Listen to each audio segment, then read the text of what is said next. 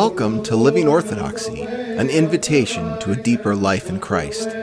Living Orthodoxy is the parish podcast of St. Philip Orthodox Church in Souderton, Pennsylvania. In the name of the Father, and of the Son, and of the Holy Spirit. Amen. Glory to Jesus Christ. This is the day which the Lord has made. Let us rejoice and be glad.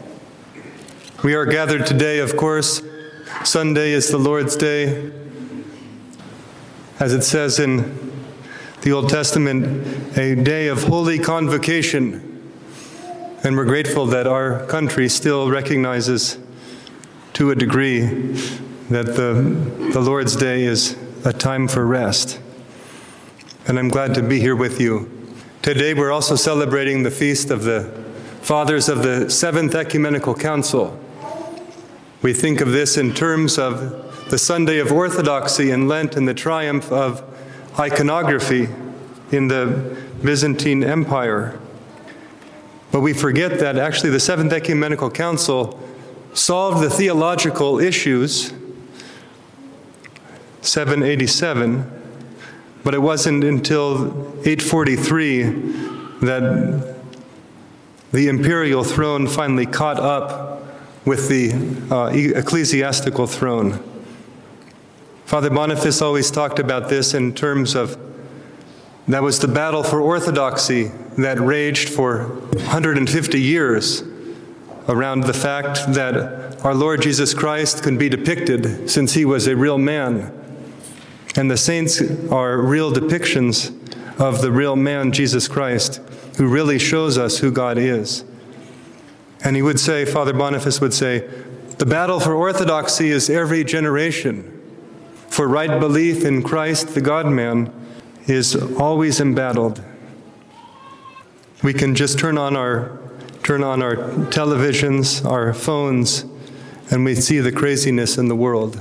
Gender confusion, all of this other stuff that strikes at the heart of what it means to be a person and is modern day iconoclasm, destroying the image and likeness of humanity, of God that is humanity. We can think of what are the hallmarks of orthodoxy, the hallmarks of a strong Christian identity. Of course, we have fatherhood, God's fatherhood, who is the God of our fathers, who has spoke through us through the Holy Fathers, the Desert Fathers, our priests, as sinful as we are, as spiritual fathers, having married priests who are physical fathers and spiritual fathers. The commandment to honor your father and your mother, and the joy of fertile families, that we have fatherhood, is important in orthodoxy. We also have history, the Bible as the church's document, the saints who defended the truth throughout the ages, the community that we see that continuity, the relics, the leftovers of the holy ones, the places of pilgrimage that bring us into contact with those holy ones, and the veneration, our bowing before holy history, bowing before our fathers and our mothers. We can't think of Christianity without beauty, without sanctification, without liturgy, without music, without iconography, without special attention to detail to make everything appropriate to God. We can't think of it without repentance. Repentance is prayer, asceticism, working with God, cultivating our hearts by His grace with this asymmetric synergy. It's confession, it's tears, it's fasting and vigil. We can't think of Christ without thinking about love, sacrificial love, self-emptying love, suffering, martyrdom, purity, chastity, modesty, without thinking about stillness and simplicity. We can't think about Christ without thinking about death. He is the one who trampled down death by his death. The crucifixion, our own martyrdoms, our own death to self in marriage and family, our own remembrance of death, our own memorial services for our loved ones. We can't think about the life in Christ without warfare, our watchfulness, our obedience, the order of the church, the constant training. And finally, we can't think about the life in Christ without fruitfulness, giving alms, supporting the church, showing mercy, providing for justice in society, showing hospitality, giving the good word in evangelism and missions. And this is what we are focusing on today in memory of the Holy Father. In their memory, we read Titus chapter 3, and we were told to excel in good works and not to be unfruitful.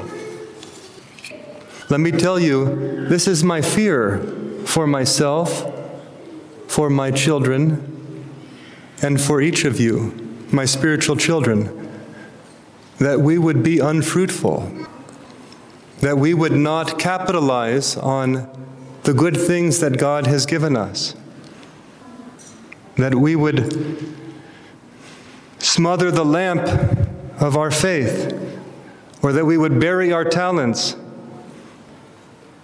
that we would hide our gifts from God's work. But we don't do that, and that's why we are here this morning. We don't do that, and that's why we're tired. It's hard to get up on Sunday morning because we push throughout the week. We don't do that because we know that salvation is the free gift that costs everything. So how do we do this? How can we be fruitful? That question is answered in the gospel this morning. The gospel shares with us and then unpacks the metaphor of the spiritual life as the seed of the good news of Christ that is sown in our hearts. And those hearts are either the hard soil on the path, the rocky soil off the path, the thorny soil, or the good soil. I remember reading this now for 25 years. I've been reading this parable for 25 years. And I've read it very differently in the last 25 years. I used to think, and I think many of us are tempted, maybe the Calvinist undergirding of our Western society in America makes us think this way. We used to be tempted to think that this is a static, predestined state, that some of us are just born on the path, predestined for destruction. But that's not the case. This is not the case. This is a demonic delusion and a whisper from hell, to think that there is no repentance, to think that there is no hope, to think that my heart will always be hard or rocky or thorny. This is a whisper from hell. And this is why I believe that. Not just because the Holy Fathers talk about how we need to cultivate our hearts, but because St. Paul in Romans chapter 9 seems to be saying that God is not unjust to make and arbitrarily fashion some vessels for destruction and some for glory. And most of that chapter is dedicated to that. He's defending God's justice in the face of the judgment. And he asks, does not the potter have power over the clay, from the same lump of clay, to make one vessel for honor and one for glory?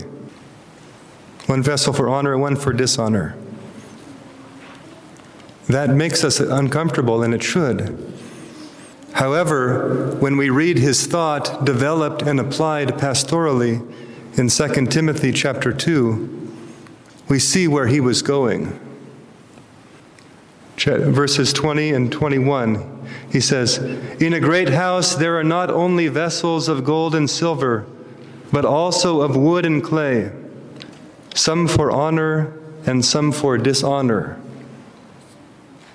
Therefore, if anyone cleanses himself from the latter, the wood and the clay, the dishonor, he will be a vessel for honor, sanctified and useful for the master, prepared for every good work." St. Paul is reminding the Apostle Timothy, people can change, hearts can change, the hardness of the heart can melt, can soften, the coldness of the heart can melt. So don't fall for this false premise that the soil of our heart is static. So I want to ask you briefly in closing, is your heart hard like the path? Have the demons snatched away the gospel? Has the seed of the word been trampled underfoot by our hardness of heart? If that's the case, that can change.